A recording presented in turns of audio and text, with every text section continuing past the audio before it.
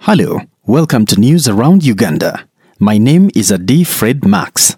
Envoys from the European Union, EU member states, have said they are horrified to hear of Plan B, a promise by some opposition figures to take power rather than through elections.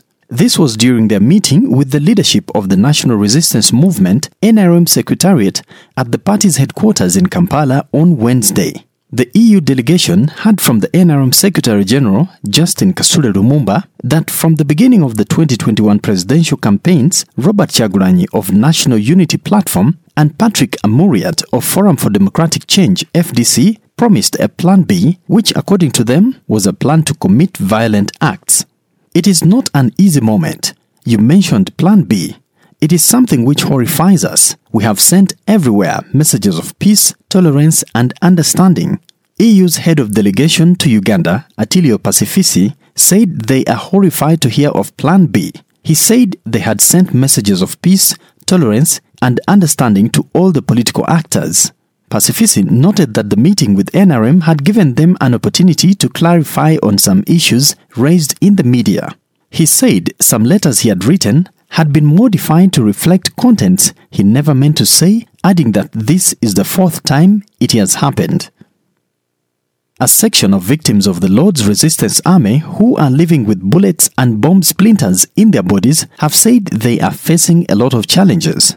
Lily Alarke, one of the victims, was abducted in 1991 by the LRA and spent 13 years in captivity till 2004 when she escaped and returned to Uganda. Alarke, who lives with bullets in her body, says she was shot during an ambush mounted on them by the Uganda People's Defense Forces when she was in southern Sudan. She says one of the bullets passed through her left arm to her ribs, which has never been extracted. I have a bullet in my body during the time I was with the Lord's Resistance Army. I think I was shot by the government army who had ambushed us while in southern Sudan in 1999. That time, we were in a place called Obiang Road in southern Sudan. The bullet passed through my left arm and went to my ribs. Akelo Florence, another LRA returnee, says she is living with 4 bullets in her body and as a result, they are giving her adverse side effects. The LRA under its leader, Joseph Kony, waged an insurrection in Uganda in the late 1980s, fighting the government until they were defeated in the early 2000s. The war, however, left a lot of scars in northern Uganda and the population is only starting to recover. Most of the LRA leaders are either killed or captured, but Kony remains at large. Last month, the International Criminal Court at The Hague jailed one of the commanders, Dominic Ongwen, to 30 years for crimes he committed during the rebellion. Christians across the country on Wednesday marked Ash Wednesday, the first since the country went into a lockdown over the COVID-19 pandemic. In Soroti, the Reverend Elijah Aimo, the Archdeacon of Kapelabyong Archdeaconry in Soroti Church of Uganda Diocese, urged Christians to draw nearer to God through constant prayer and forsake their sins. Aimo described Ash Wednesday as one of the most important days in the Christian Church's calendar year, as this is the beginning of Lent, a season of fasting and prayers, and it includes wearing of ashes on the forehead as a sign of repentance and a reminder that we are dust, and to dust we shall return. He added that the Lenten season is a period of fasting and Christians are encouraged to intensify prayer, abstain from their sins, and give alms. Aimo wants Christians to renew their faith in our Creator by renouncing all earthly desires that tend to weigh us down and purifying our spirit for the glory of God.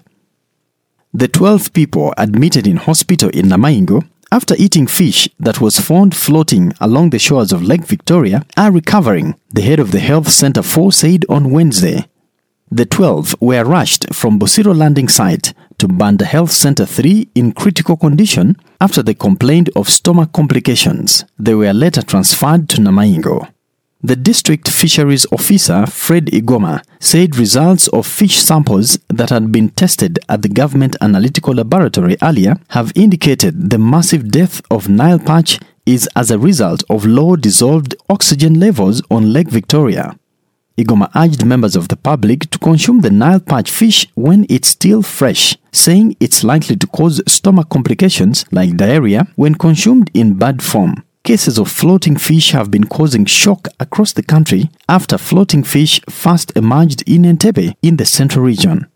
The deaths have occurred in only the Nile perch species, an indication that the cause was likely not fish poisoning but failure to adapt to changes within the lake. Nile perch are not indigenous to Lake Victoria, having been introduced in the late 1950s.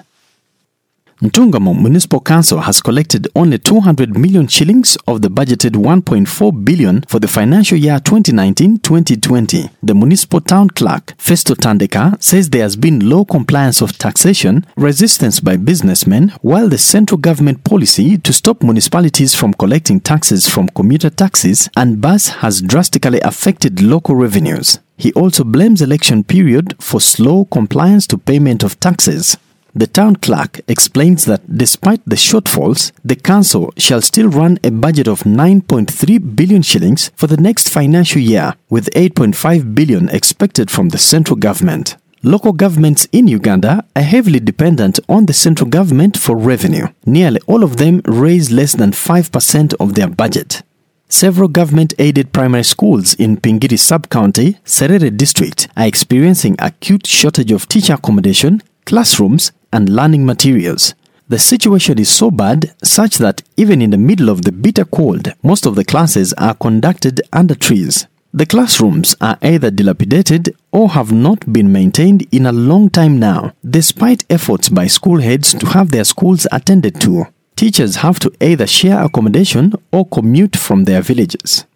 Tomak Erao, a P7 teacher at Abutet Primary School, says out of 11 teachers in the school, only 3 reside within the school. Challenges that we have here, mostly one of them is the lack of accommodation. So most teachers come from their homes. It is only 3 of us reside at school. The rest, out of 11, they come from their homes. So that one makes some of the teachers to come late or even absent themselves.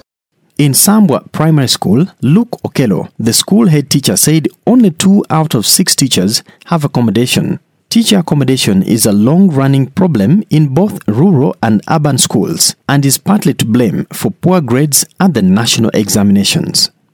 The leaders in Arua City have urged the members of Arua City Boda Boda Association to ensure discipline and cleanliness in the city. Isa Kato Afeku, the outgoing interim mayor Arua, challenged the Boda Boda riders to be organized and disciplined if they are to improve their lives and be development partners in the city. Citing an example of Kigali, Rwanda, Kato said Boda Bodas have formed strong associations from where local governments borrow, as well as framing bylaws criminalizing littering in the city by the riders, which has helped to improve discipline amongst the Boda Boda riders. When we went to Rwanda, we found Boda Bodas organized. I also brought the information to the chairman. The Boda Bodas there have their offices. Their offices are not only offices, but storage buildings. Boda Bodas there have administration where the local government council borrows from them whenever they want to do something as development in their town. They don't carry 3 persons on a Boda Boda. We found in Kigali, Boda Bodas maintain cleanness in the town. Whenever you spit, you throw a camera on the street, a Boda Boda will stop and arrest you. That is what we found in Kigali. I've seen some Boda Bodas acting like that on the streets here. There are some Boda Bodas here, they put down the stand, they push it on the collars. You now begin to have discipline, have associations that can also assist the city in becoming clean, security-wise, in becoming smart. Nesma Ochokuru, the LC3 chairperson for the former Arua Hill Division, confirmed that the council had revenue generation plans for the Boda Bodas that she wants the incoming division mayor to work upon.